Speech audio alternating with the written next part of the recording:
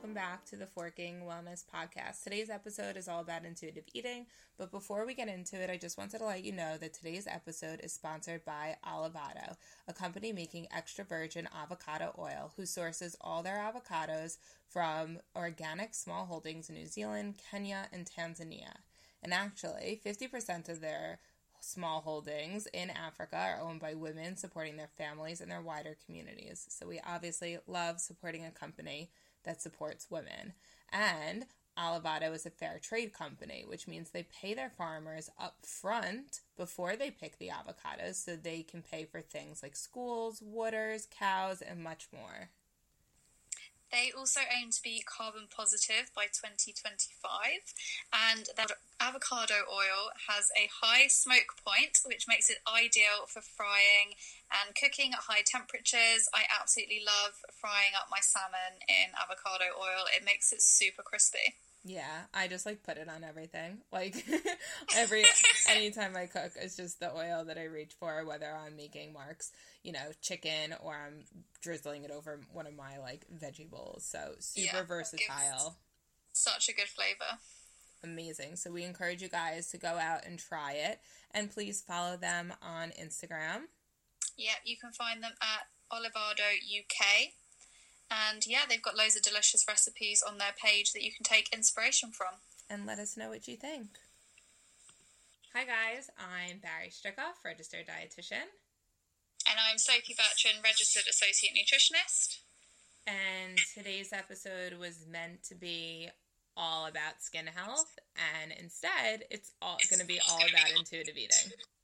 Yeah, we are jiggling around the schedule a little bit. Barry and I are incredibly busy and nothing is going to plan, so we are surprising you all with an episode on intuitive eating because it's actually been one that's been requested quite a few times in the last few weeks, so we thought, let's record it.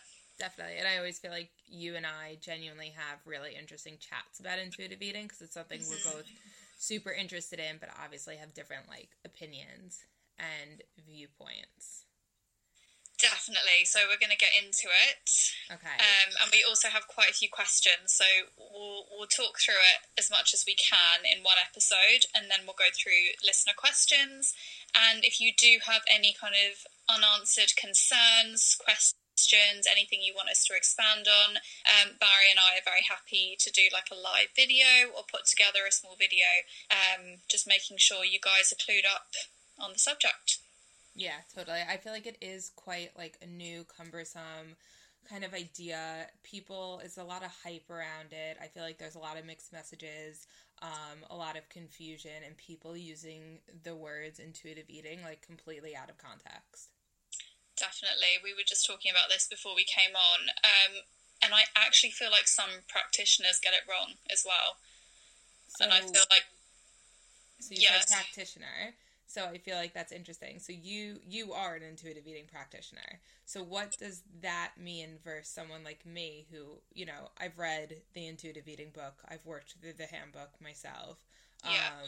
But I don't have any formal training on it where you do. So kind of elaborate on what your training entails and what does it mean now to be an intuitive eating practitioner? Yeah, so I still work at the Nutrition Clinic seeing clients, and I'm now the intuitive eating nutritionist there. I actually prefer to call myself a non-diet nutritionist. I don't know why, that just sits better with me. I'm not there is something called a certified intuitive eating counsellor. I don't think it exists in the UK, but I don't know if you know more about it, but in America I think there's actually a body or a website in which you can search for certified counsellors. Okay. But there's a lot more extensive training in the US than there is in the UK. So there's actually only one course that transfers into accredited CPD points in the UK, which is the one I did at the London Centre of Intuitive Eating. But that course was so helpful, so in-depth. We had loads of materials that we were able to go away with, but I still do a lot of my own research as well. Yeah, I feel like that's kind of just nutrition in general. Yeah. It requires a lot of self-guided teaching, kind of. Exactly. But, I feel like you know, I see people on Instagram or social media kind of promoting intuitive eating, and sometimes I think they're not overly clear what they're trying to say. Definitely a red flag is if someone is trying to sell you intuitive eating and pairing it with weight loss, because the two don't tend to go together. That's actually they don't go together. Yeah, that's actually one of the questions that just popped up on my Instagram. But I guess we'll get into it more in a bit. But like, so what the fork is intuitive eating? Like I know, like, so obviously I know what it is, and like when you break it out, like intuitive is kind of like moments that, you know, it makes logical sense. Like you don't have to think about it much. It's like very automatic. It's very like habitual. Not even habitual. That's not the like innate. Is that a better way to say it? Yeah. So, but what does that even mean in terms of like eating? Yeah. So basically, we're all theoretically born intuitive eaters. So, you know, like when, you know, let's say you were breastfed. If you're hungry, you kind of latch on, and when you're full, you'll kind of push away. That's what a baby tends to do. We know that toddlers will push their food away if they don't want to eat it. You know, they'll be very vocal when they're hungry and what sort of food they want to eat. But, you know, I'm not blaming parenting or anything like that. But it's some, you know, so I even was told this. It's like you're not allowed dessert until you finish your main meal. Yeah, my mom used to do, like, we used to do a clean plate club.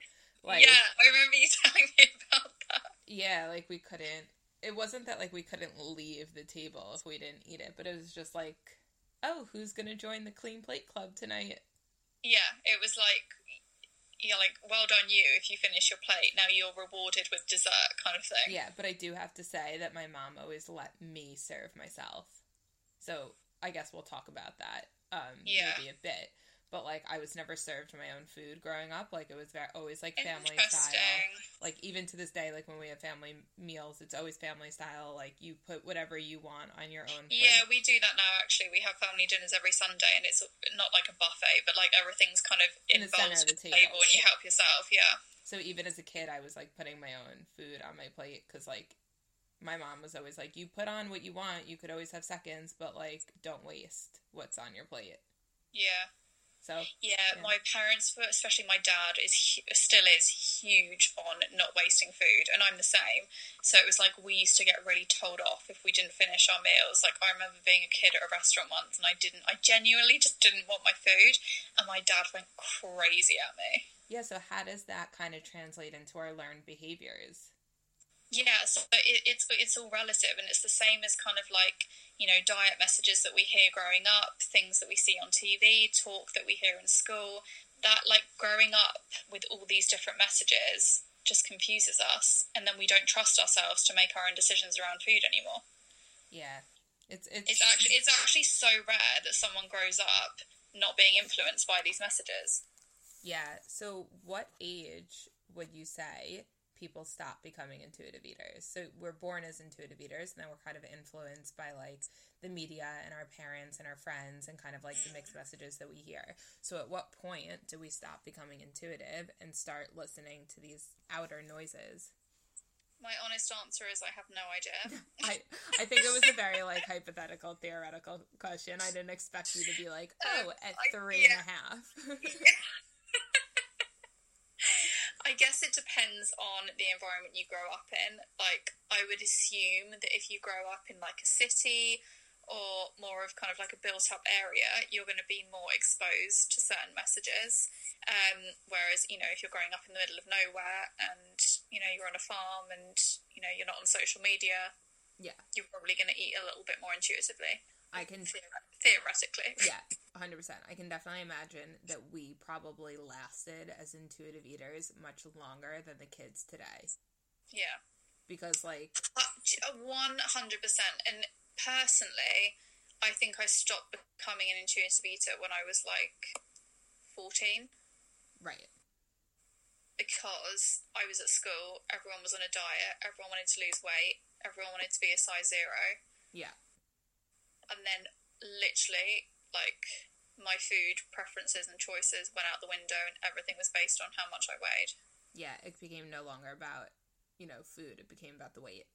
That's literally, it wasn't even about, like, what I enjoyed or what I felt like eating. That didn't even come into it. It was like, how many calories is this and how many calories is that? And like, is this going to make me put on weight? Yeah, I think it's still unfortunately super common, but I do think with the rise of intuitive eating and kind of this like awareness, and I think the intuitive eating movement goes hand in hand with the body positive movement, but I still think they're two completely separate things. I just think they are happening. Different. They are happening at the same moment, and they kind of complement each other in a way. Yeah, but I also, with the whole body positivity thing, I'm so for it, and it's such a great message, but not everyone is capable of or wants to even focus on loving their body. Yeah. And I think what we can focus on more is just feeling a bit more neutral towards our bodies. Mm-hmm. I think that's something I talk about with my clients. It's just more doable.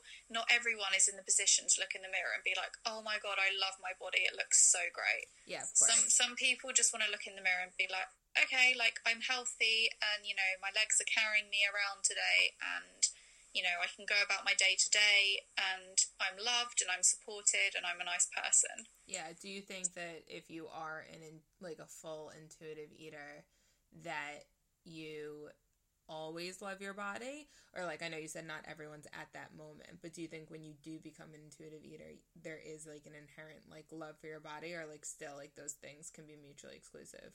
I think there's definitely more respect for your body. Yeah.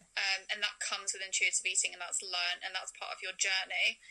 But I don't think anyone, as far as, in my opinion, I don't think anyone's ever exempt from having those days where you're just like, I'm not really feeling my body today. Yeah, 100%.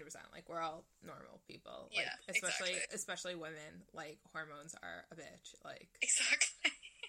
I feel like I'm asking you a lot of questions and you're like answering, which obviously you're the expert, so I think that it's good. I'm definitely not the expert, but I will give as much information as I can. Yeah, no, that's fair. But I feel like there's a lot of like, we have such great conversations.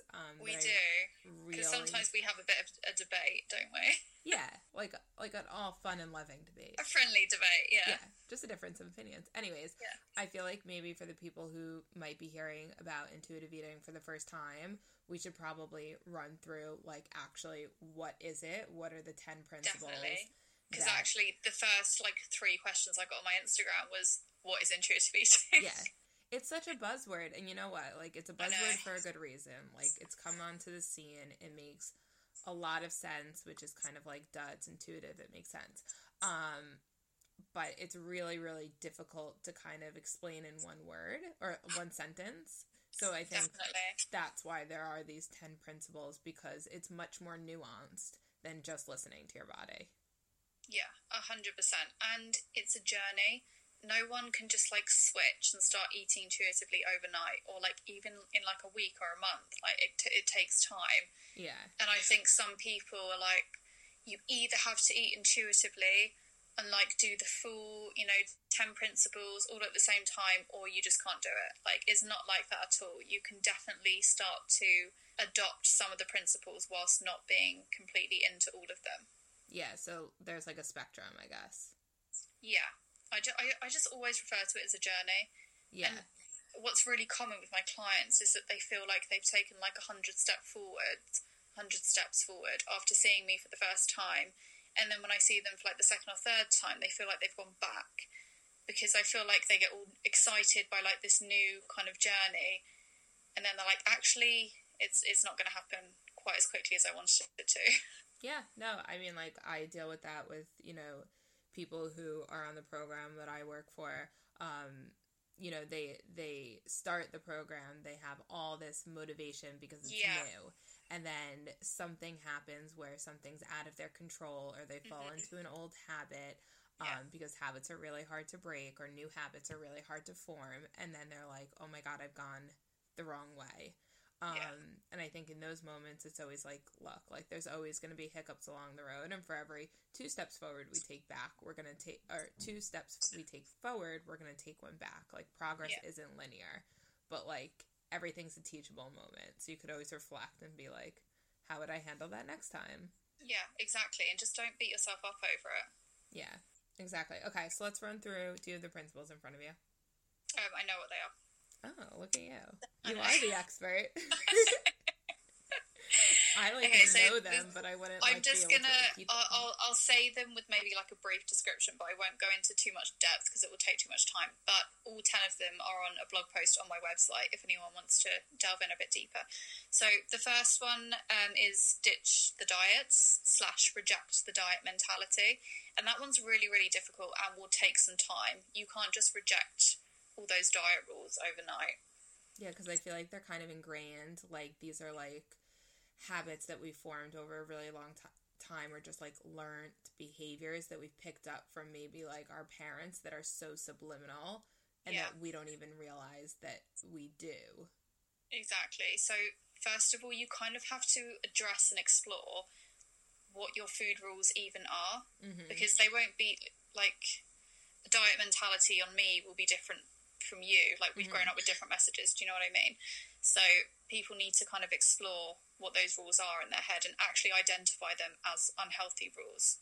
Yeah. So second one is honor your hunger. And again, a lot of people will be out of touch with their hunger signals, because if you have been dieting for a long time, you've probably been ignoring hunger signals, and it will take you a while to feel what they feel like again. Sorry, I feel like I'm just talking here, so I'm just going to go through it. I'm attentively listening. That's why I'm quiet. So the third one is to make peace with food. And again, that's kind of looking at what negative thoughts you have around food and start to challenge those. So, it might be... So is that just making like food?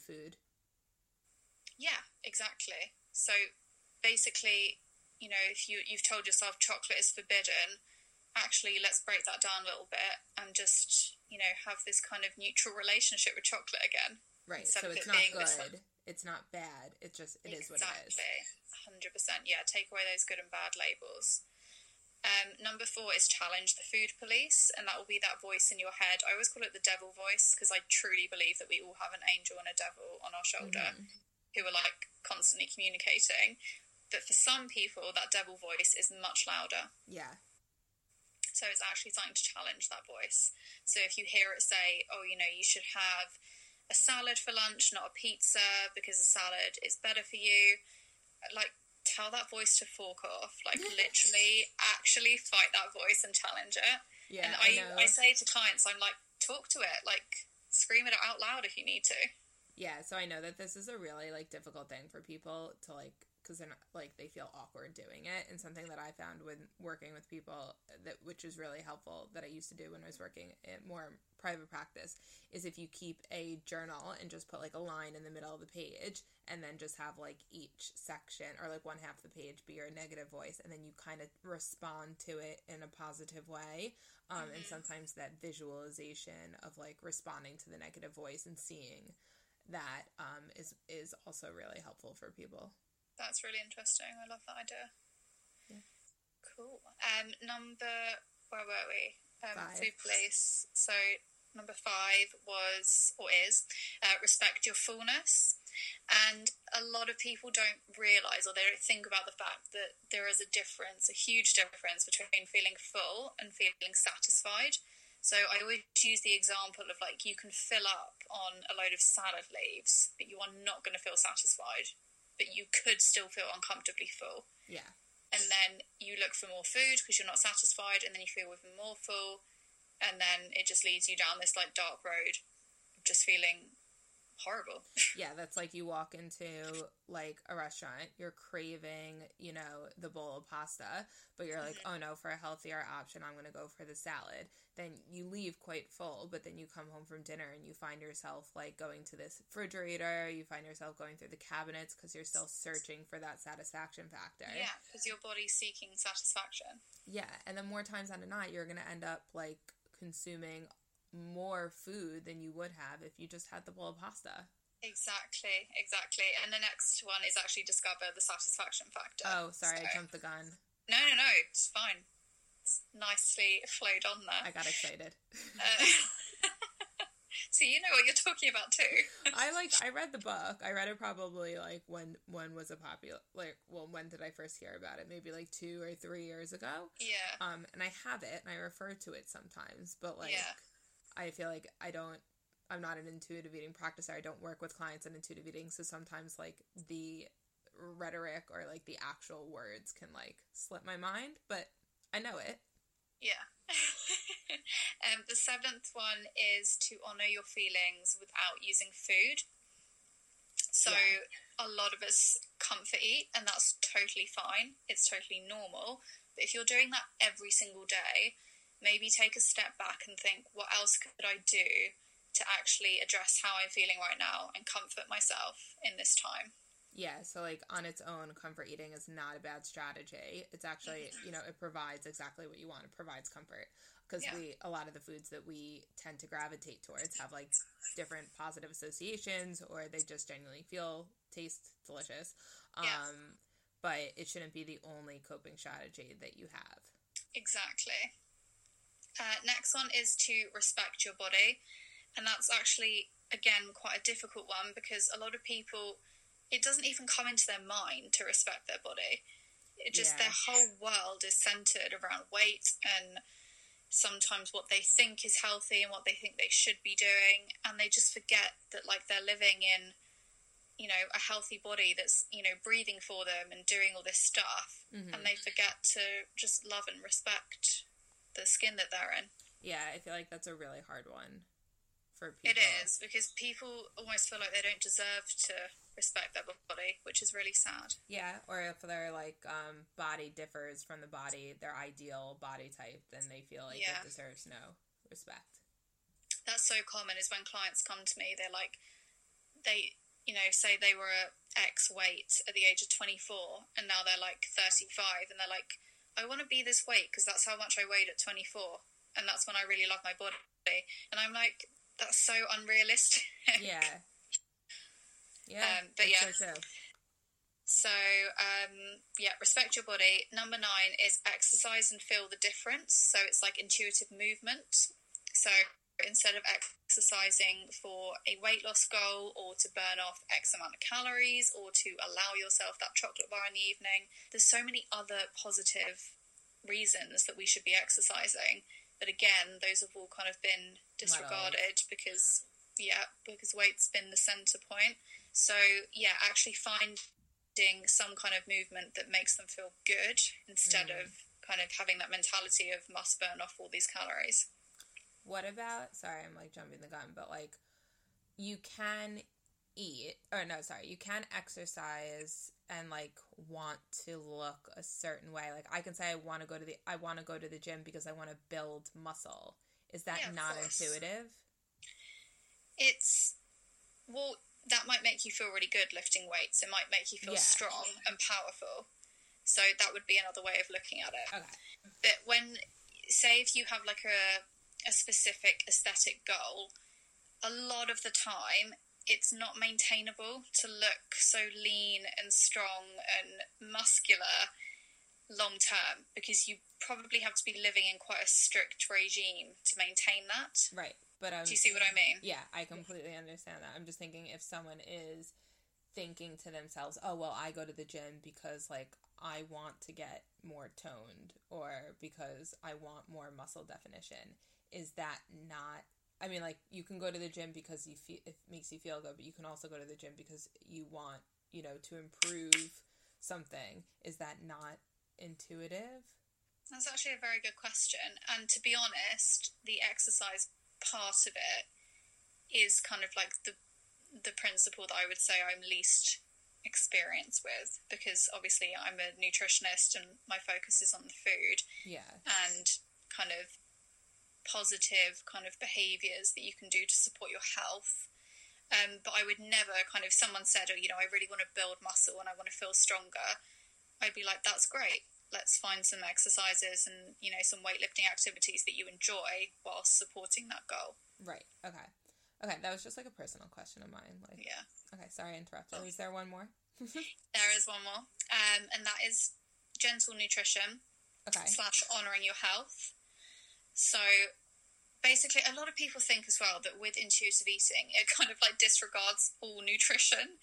Right. And it doesn't at all. Like, you know, we're nutritionists, we're trained health professionals with scientific backgrounds. So it is still our duty to educate people in terms of, you know, the nutritional value of food. But what a lot of people don't realise is that when they actually do start to feel more comfortable with intuitive eating, normally they just crave a balanced diet, and balance will look different for everyone.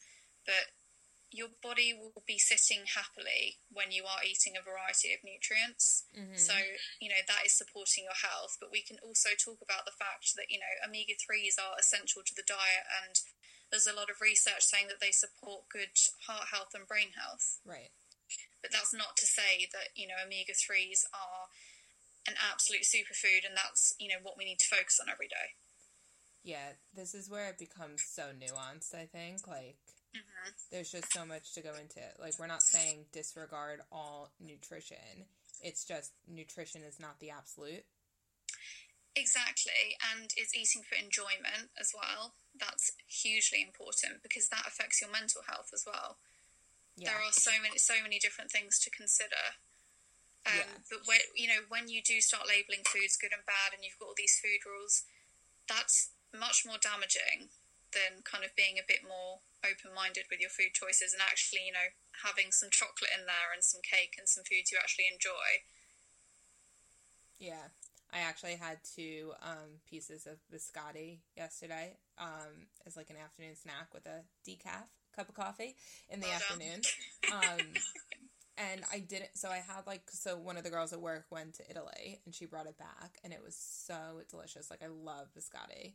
And then another girl at work tried some and she didn't like it. And instead of throwing it away, I was like, oh, I'll eat it. But, like, I didn't even want it. I just, like, I was already satisfied with my piece. But, like, I just, like, couldn't bear the thought of her, like, wasting it. So was that, like, not an intuitive moment? But that's okay. That's like saying, you know, when you go out for a birthday party and you've had dinner and you're full and you're satisfied, and then the cake comes out and you're like, I don't really want cake. I could go without it. And that's fine to say no, but it's also fine to say yes if you're being polite, or you just actually, I'm probably not going to have this, you know, whatever it is, vanilla and strawberry cake. Yeah. There's probably not going to be opportunity to have that in the near future, so actually I'm going to take advantage and just have some now. Yeah, you know what, I actually didn't even think about that example till, like, it just popped into my head, because, like, I didn't, like, think about it after. It's just like, oh my god, that was so delicious. But, like, actually thinking about it, like, I wouldn't have gone for the second unless it was, like, put upon me, if that makes sense. Yeah. But it actually, like, being laid back about that decision is a good thing. Whereas if you were like, oh, for God's sake, like, I didn't even want it and now I've eaten it, that's kind of, what's the word?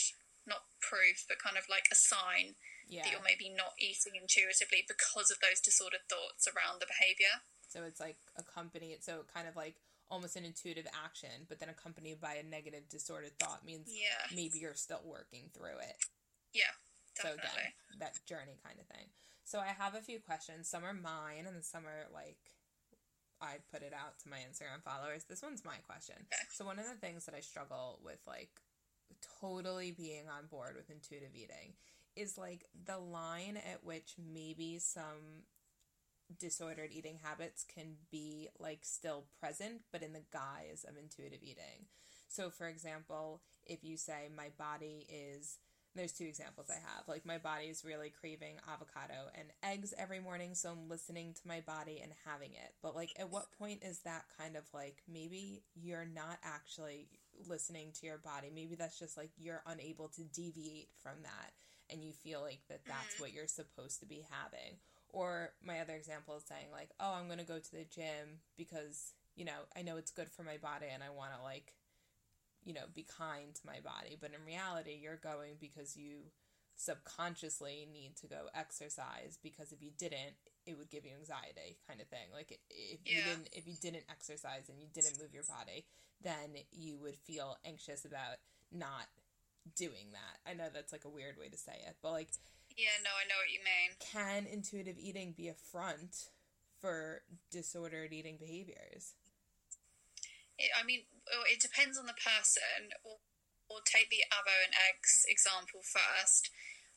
If it were me and I was questioning myself, I would say to myself, okay, so this morning, instead of my avocado and eggs, I'm going to have a bowl of like chocolate porridge or something. Mm-hmm. And then you want to be able to like address your initial feelings towards the idea. Yeah. So is your mind saying, actually, I really don't feel like a porridge bowl. I genuinely feel like I'd be more satisfied having eggs and avocado. Or are you like, okay. But what if that satisfaction is skewed by like your perception?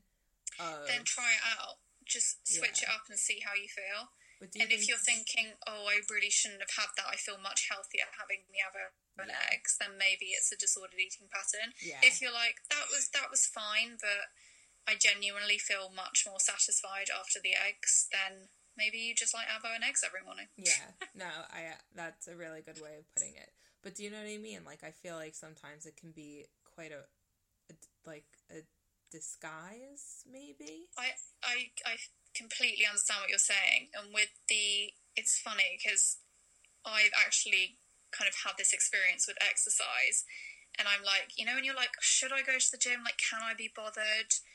And then I'm like, okay, what would nothing's going to happen if you miss a day or like if you miss a workout. Of course. So sometimes you're just like, okay, like I'm not going to go. And then you go the next day and you're like, okay, I feel much better for moving my body now. Yeah. You just need to kind of address the thoughts behind it. And if it's really stressing you out, the thought of not going to the gym that day, then again, maybe it's like a disordered pattern. Yeah. And I think also, like, if you're unable to be flexible, that's a big red flag. Like, if you're unable to even deviate from those patterns, even if you think those patterns are really serving you and you're doing them in the name of intuitive eating, the fact that you're unable to even like pivot is a big red flag. Exactly. Like I've even been with you sometimes, like doing a day's work, and then you've had like an exercise class booked, and I would have gone home, and then you were like, oh, I can't really be bothered to go, so we literally just sat and like chatted for an extra hour. Yeah, totally. And it's like we didn't eat any differently. Dependent on this workout, like, we just missed it.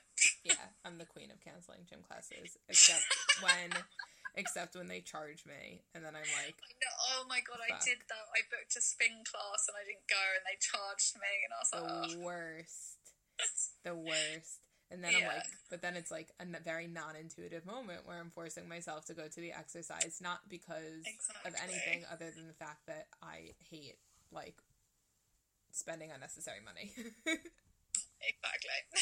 Okay, so some other questions I had, these are from followers. One is, can you be an intuitive eater after having an eating disorder? And I believe this is like something that there's like a whole chapter on this in the intuitive eating book.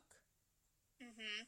To be honest, so I've listened to a lot of podcasts on this, and I've read a lot of information.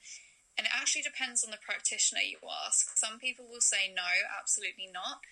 And some people will say, well, actually, some of the principles can be quite helpful. And I do believe that. Yeah, if you are extremely underweight and you are suffering, you're in the depths of an eating disorder, you should hopefully be working with a dietitian, and assumingly you will have a set meal plan. And unfortunately, you'll need to stick to that meal plan because you'll probably be in a position where you need to gain weight. Mm-hmm. And that's something I always had to remind some clients, is that, they often say, oh, my friend doesn't have to eat this much, or it feels like a lot. And I'm like, yeah, because you are on a weight gain diet. Yeah. Like, your body needs to, your heart and your organs and everything else, they've been wasting away, and they need extra nourishment and support at the moment. Yeah, and also if you are underweight, that massively affects your leptin and ghrelin cues. So you might actually, like, not even So those are the hunger and satiety hormones. Yeah, sorry. But you might not even feel hungry or know what fullness feels like, just because it's something that's not been in your life for X amount of time. So sticking to those meal plans and getting onto a schedule, and that gives your body time to adapt and gets those hunger hormones and satiety hormones back to, or close to normal functioning. So in my personal opinion, And, like, I don't know how much weight this actually carries because, like I said, I've never studied it. I've just, like, read up on it. I think that you eventually can, but I think that your journey to becoming that is going to take, one, a lot longer, but also it's not, like, you have to reteach your body to eat before you can think about the food. Definitely. No, I completely agree. And like I said, that's not to say that you can't start kind of looking and adopting some of these principles, like respecting your body and rejecting the diet. Yeah, and actually questioning what food rules you have. But of course, you're not going to be able to, identify those hunger signals. And, if someone did ask you to do that when you're extremely underweight, you'd probably say, well, I'm not hungry, so I'm not going to eat anything. Yeah, and you saying that you're not hungry while you being underweight is a real thing. Like, your hunger hormones are changed. So it's not you always in the mind of restricting. Like, you physically don't feel hungry because your hormones. So, like, yeah, that's in that situation, in that context, that is quite normal. Yeah, so, and you don't always have to feel hungry to eat. Yeah. So eating intuitively doesn't hold this rule that, you have to feel hunger before you eat. They're there as kind of like a guide, and actually identifying when you might need, more food or specific types of food. If you've just done a run and you feel super hungry, you're probably going to want to eat more carbohydrates, for example. Yeah, or if you know that you're going to be super busy and don't have the time to eat, then, like, eating when you're not hungry to prevent future starvation. Yeah, like, some people are like, oh, I'm never really hungry for breakfast. But if you're then going to work and you've got meetings up until lunchtime, it's probably a good idea to have something. Seriously. I totally agree with that. Okay, next question. Is it possible, or is weight loss possible with intuitive eating? Okay, so if you really want to be eat intuitively, you kind of need to accept the fact that you have to put the idea of weight loss on the back burner. Which means what? Pardon? Like, elaborate on that, because I don't know if everyone knows what that means. If you go to an intuitive eating nutritionist or dietitian and you say, oh, I want to lose weight, hopefully they should tell you that they're not going to work with you to lose weight. They're going to work with you to, re-nourish your body and focus on your health and actually enjoying food again. So that is not to say that you won't lose weight eating intuitively, but you can't have it as the goal, because there's actually no telling what your body's going to do once you start eating intuitively. You might lose weight, you might gain weight, you might stay exactly the same. You might go up and down for a while. Yeah, I was going to say, I feel like logically, and this is not, like, based off any studies or anything like that, this is just, like, my logical thought pattern, is that actually, like, in the beginning, you might be more likely to gain a small bit of weight because you're exploring all these foods that you've maybe had off limits for so long, but then when the novelty wears off and food just becomes food, you probably will lose that and you'll go back more to your set point. And I think that's an important thing to talk about, because set point, it might not be the weight that you want to sit at, but also if maybe you're coming from a point of disordered eating where maybe you're more of a binge eater, then intuitive eating might help you lose weight. But not help you lose weight, but in the process of becoming an intuitive eater, you might be more likely to decrease your binges, which might decrease weight. Does that make sense? Yeah. And is the research around this has actually been linked to weight management / weight maintenance, but not weight loss. Yeah. So, in other words, it helps you manage more of a steady weight, whereas when you're dieting, you're probably going up and down. Yeah, you're fluctuating. Yeah. It's interesting, though. Like, I think a lot of people don't really know what their set point is. Yeah, and do you know what people really, really struggle with is the idea that they probably or might put on weight in the early stages of intuitive eating. They find that really difficult to get their head around. Yeah. So how would you kind of, like, if someone said to you, like, oh, I'm afraid to do intuitive eating because I'm afraid to becoming an intuitive eater because I might gain weight. Yeah, I would never ever force anyone to embark on this journey unless they were super ready. Yeah. And it really depends on, the person that I'm working with. but it would be more kind of focused on, we tend to kind of avoid talking about weight and weight loss. It's more focused on like how they're going to benefit mentally from this experience. You know, it's they might even end up, it's things like, you know, their life is so much more enhanced when they're not dieting and thinking about food every single second of every single day. Because people they literally spend their entire day from the moment they wake up to stressing and obsessing about food. Yeah, and then it's like they realize like, oh my god, I have so much, all this time has like been freed up. What the hell do I do with my life? Exactly. And I always say to someone, you know, you've come to me for a reason. What you've been doing hasn't been working for you at the moment, so let's just try something new. If you hate it, you have every right to, you know, change your decision in how you want to live your life. Yeah. So something that just popped into my head, and I feel like I'm just playing devil's advocate in this whole episode, and I'm sorry. Yeah, no, that's, you know, it's what it's all about. Okay. What about the lines between being an intuitive eating counselor and like psychology, because it seems kind of blurred. That's a good question. Just because like I mean, like we all know like food and psychology they do go hand in hand. It's like we choose to eat the things that we eat for a certain reason, which is rooted in behaviors and thought patterns, etc., which is very psych based. But, you know, exploring all these things with people and digging deeper into making the food decisions that they do and things like that, like where do you feel like the line is between therapy and intuitive eating? So a lot of the time my clients will actually be seeing a psychologist alongside me. So they'll have different things that they bring to each of us. Yeah. When in my training as well, it was very clear kind of what our scope of practice was.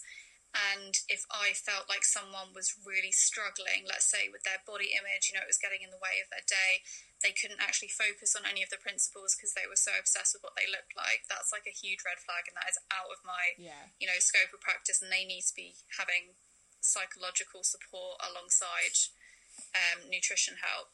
Yeah. And, you know, sometimes I've actually refused to work with people unless they have psychological support alongside it as well, because I can't be held responsible for someone going through all of this, and I can't be the only health professional they're seeing, because they bring it to me, like they bring it to the session, and that's not their fault, but they need additional help. Yeah, totally. I think that's one of the great things about having kind of, you know, the professional training is that you do know where that line, because I think a lot of people who say, oh, I practice intuitive eating, like I can help you XYZ, like they might be getting into some real sticky situations, and you might be doing so much more harm than good.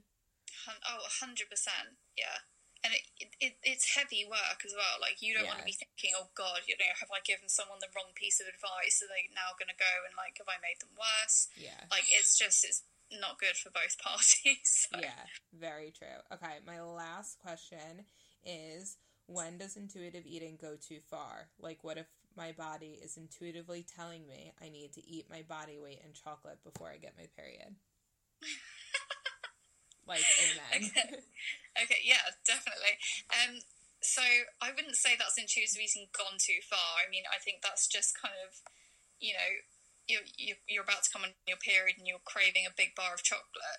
It's not like you're craving a big bar of chocolate every single day. You know, there's a very good reason for it. Our hormones are all over the place. So I would kind of say just go with that. You're allowed to enjoy that.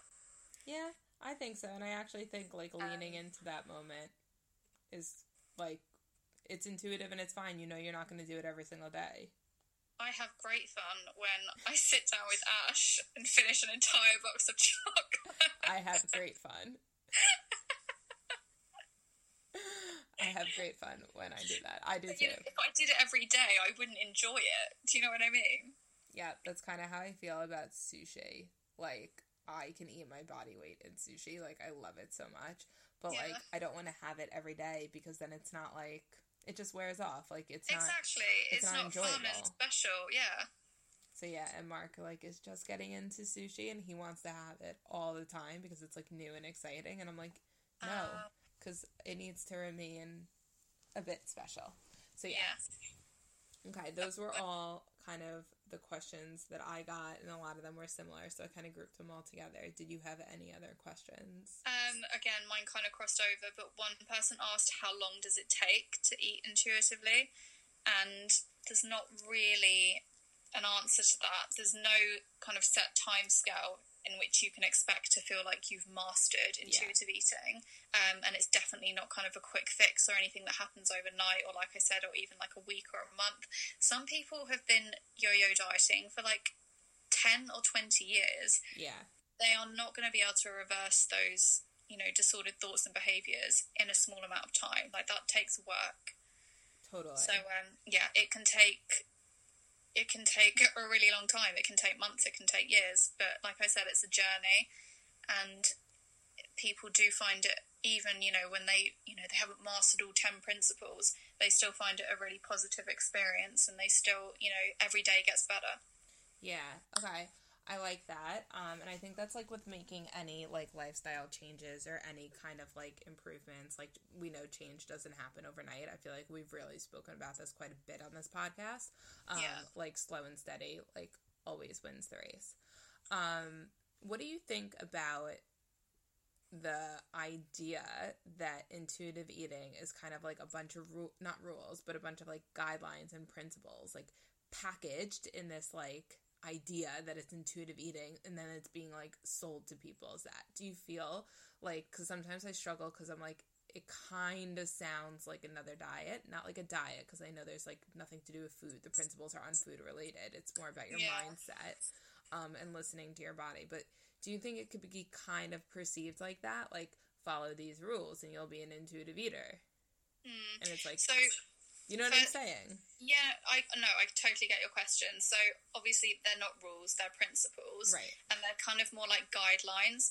And also there is nothing within those guidelines or principles that's actually telling you to stop or restrict anything. Yeah. Whereas a typical diet will either be, you know, restrict your calorie intake or track your calorie intake, reduce how much fat you're eating, reduce the amount of carbohydrates you eat, don't eat past 6. Like, there's all these rules and restrictions, and they're effectively just really negative rules and restrictions.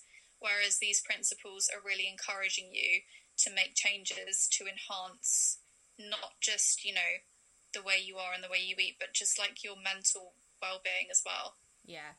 And I guess the thing is that, like, if you slip up, and I'm, like, using that with, like, kind of, like, air quotes, like, if you slip up on the intuitive eating principles, like, it's all part of the journey, whereas maybe I was going to say, that's actually part of the plan in a weird way. Like, where if you were to slip up on, like, the keto diet, then you failed the diet. Exactly. So I think there's absolutely no failing intuitive eating. There's no right way to do it, and one person's journey won't be the same as another person's journey. Yeah, and sometimes you have to fork up. Sorry, that was a terrible way to integrate our brand.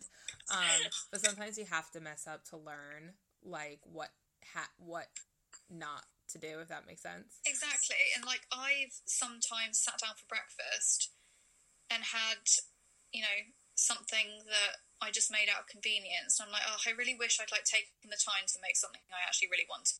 But whatever, I'll make it tomorrow. Yeah, to be honest, all my breakfasts are convenience because it's at work. Yeah. Actually, I just remembered I left my Greek yogurt at work. Literally, just me saying that. I brought in a whole tub. Can't you get it tomorrow? I decided I'm going to work from home tomorrow. Will it not be there the day after? I can't guarantee that someone else is not going to eat my yogurt. No. Oh my God, I'd text someone at the office and be like, write my name on that Greek yogurt and put it in the fridge. Yep. Anyways, big sidetrack. But yeah, I was saying, like, I bring things to work that are super convenient. I eat Greek yogurt, peanut butter, granola, things like that. There's always fruit. Yeah. I could, like, add a banana, but kind of, like, that's just, like, oats because we have a microwave. But, like, you know me, I'm a savory person. Like, I really prefer, like, toast, and things like that. But we don't have a toaster. And I struggle to make savory breakfast, like, on the go. Sweeter breakfasts are just easier in my situation.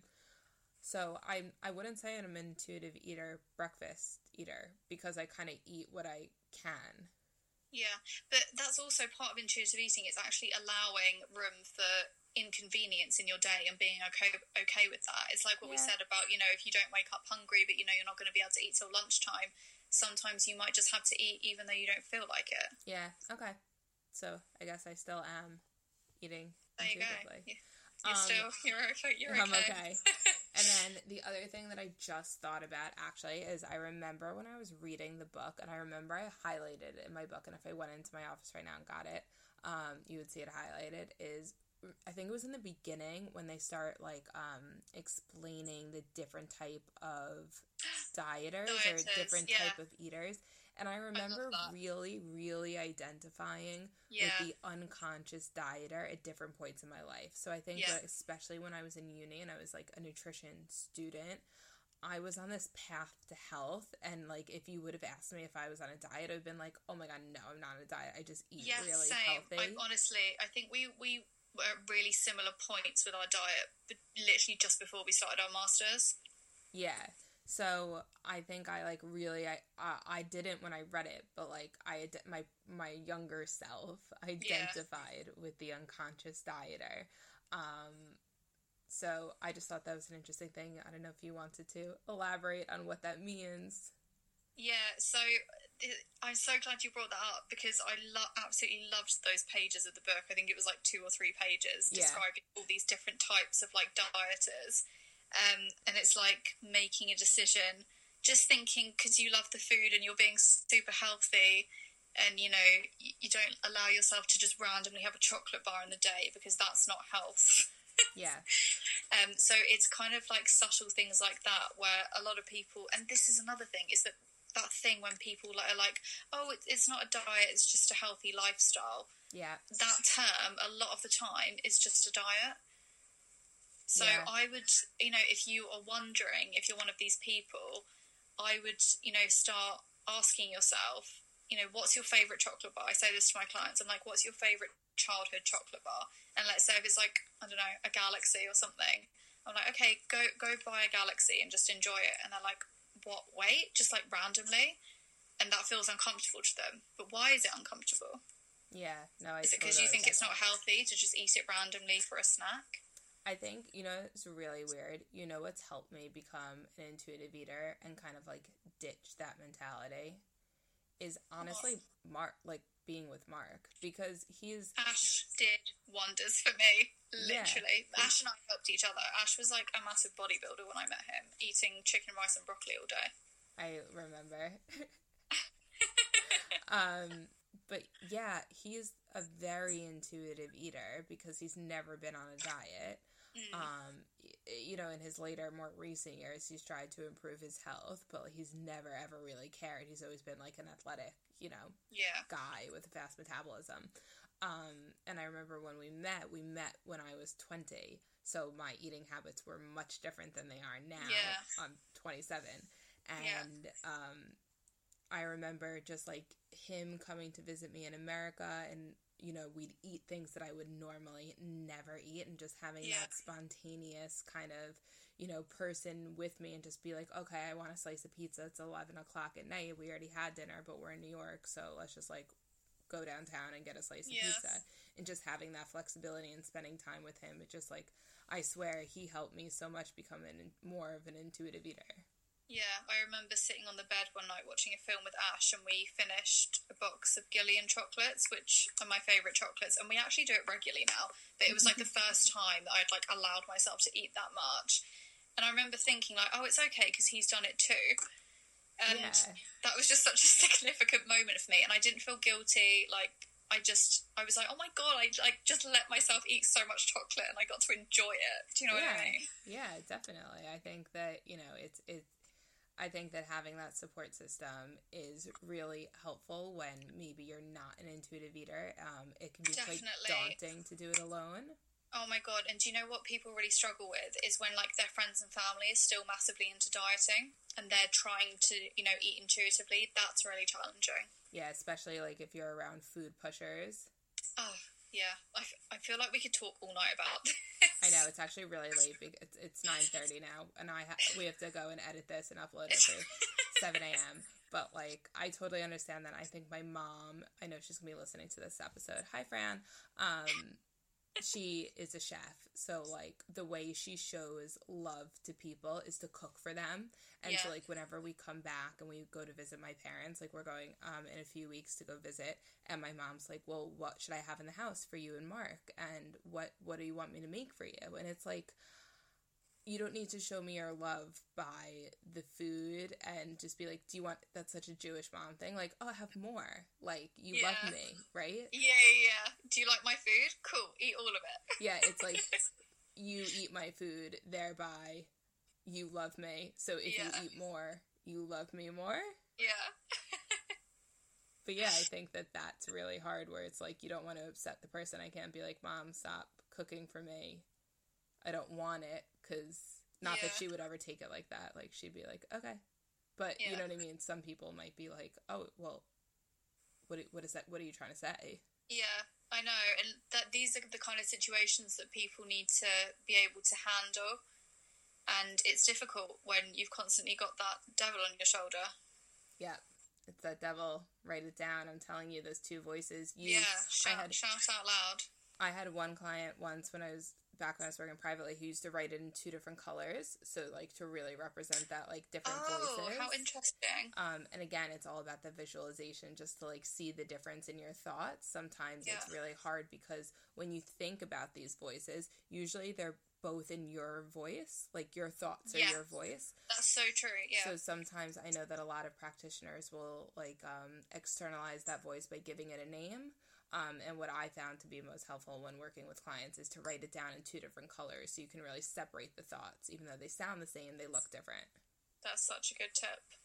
So, yeah, helpful. Anything else? I feel like we've chatted for hours about intuitive eating, yet we've probably still only brushed the surface. I was going to say, we've actually just summed it up so quickly. So, yeah, like we said at the beginning, if anyone has any additional questions, we can always, we can even do another episode if there's more that people want to learn more about, but it's so, like, there is so much to it, so doing it in one episode is quite challenging, but hopefully this has been helpful. And yeah, give us feedback. We can always expand via an Instagram live or another episode. Yeah, definitely. Okay, cool. Well, it is 9:30 and this episode has to go out in a few hours, and I ideally want to be in bed before 10, even though I know that's not going to happen. So we're going to love you and leave you guys. And we will see you next week. Yeah, thanks, guys. As always, please rate, review, and subscribe. It really helps us share what we're talking about and help us get heard. Yes, definitely. And please follow us on Instagram at Forking Wellness. Bye. Bye.